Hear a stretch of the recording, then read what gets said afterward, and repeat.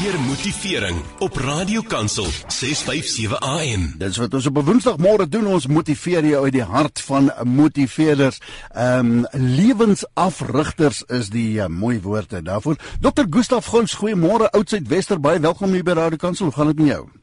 Hallo Wynand, en vandag gaan dit eintlik fantasties, want as ons nie net op ons eie ons dinge moet doen nie, maar dat ons weet dat ons al is jy 'n pa, dan het jy ook 'n pa, dat ons in gebed tot die Here kan toetree, dan is ons lewe mos nou anders as ander mense sin. Yeah. En vandag gaan dit oor gebed en doelstellings. Ek wil vandag sê dat doelstellings is die gevolg van baie gebed. En die interessante ding, die uitvoering van doelstellings is dan ook die gevolg van gebed. Weet julle, ek baie keer dan dink ek, is gebed nie dalk die broeikas vir baie doelstellings nie. En dan doelstellings is die uitvloeisel van gebed, wat jy by die Here sy stem hoor. Maar wat ek baie keer verstom staan, is dat ons kry die antwoord by die Here. Jy het lank aan die voete van die Here gesit, jou mond by sy oor gesit, en hy het sy mond by jou oor gesit, en nou weet jy wat jy moet doen, maar nou moet dit vertaal word in doelstellings. En daarom is die noodwendige gevolg, die noodwendige effek van gebed, is dat dit moet oorgaan in doelstellings. En dit is nie net klein doelstellingkies nie. Mense, baie keer het jy regtig vra vir die Here, maar dit is nou 5 tree voor my, moet ek effens links of effens regs gaan, en dan gee die Here vir jou antwoord. Maar baie keer is dit ook 'n reusagtige groot doelstelling wat die Here vir jou gegee.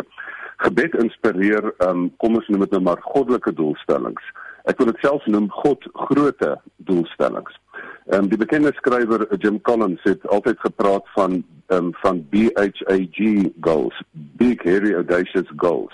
Dat jy nie vir jou 'n doel moet kry nie, jy moet jy een kry wat jou bang maak. Nou, ek wil baie keer sê dat mense moet vir jou doelstellings kry. Ek noem dit grootharige, skrikwekkende doelstellings. Want baie keer gee die Here vir jou, lê ding op jou hart, wat so groot is, dat jy weet, daar's nie eers 'n kans dat jy hierdie ding kan uitvoer, sonder dat jy die Here se hulp het nie. Nou, om vir jou voorbeeld te noem, as ek nou byvoorbeeld vir myself sê, ek wil hierdie life planning programme van my wil ek in 140 lande aanbied. Ek wil dit trek huidiglik by 14. Gaan die lewe lank genoeg wees om dit te doen.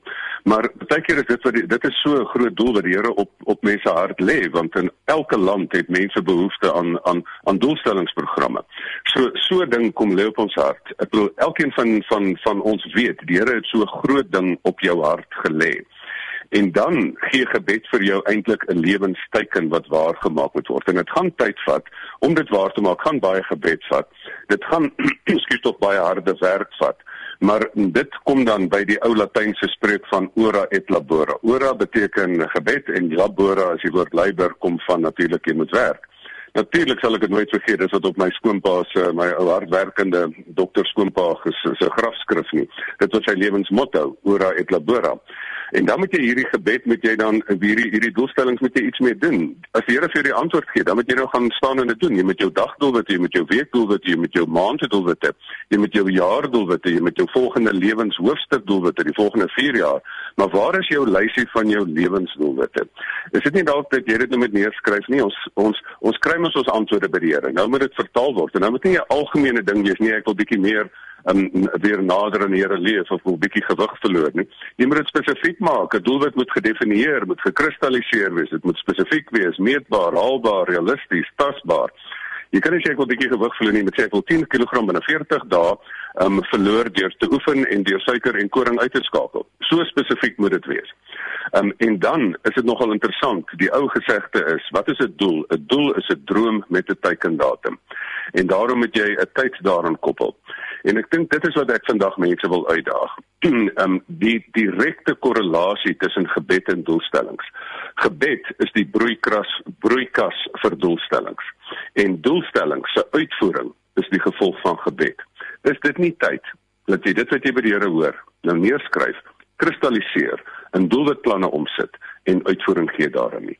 En as jy weet hoe om dit prakties te doen, kontak my, dan help ek jou. Maar jy kan 'n stuk papier uithaal en dit nou prakties gaan doen.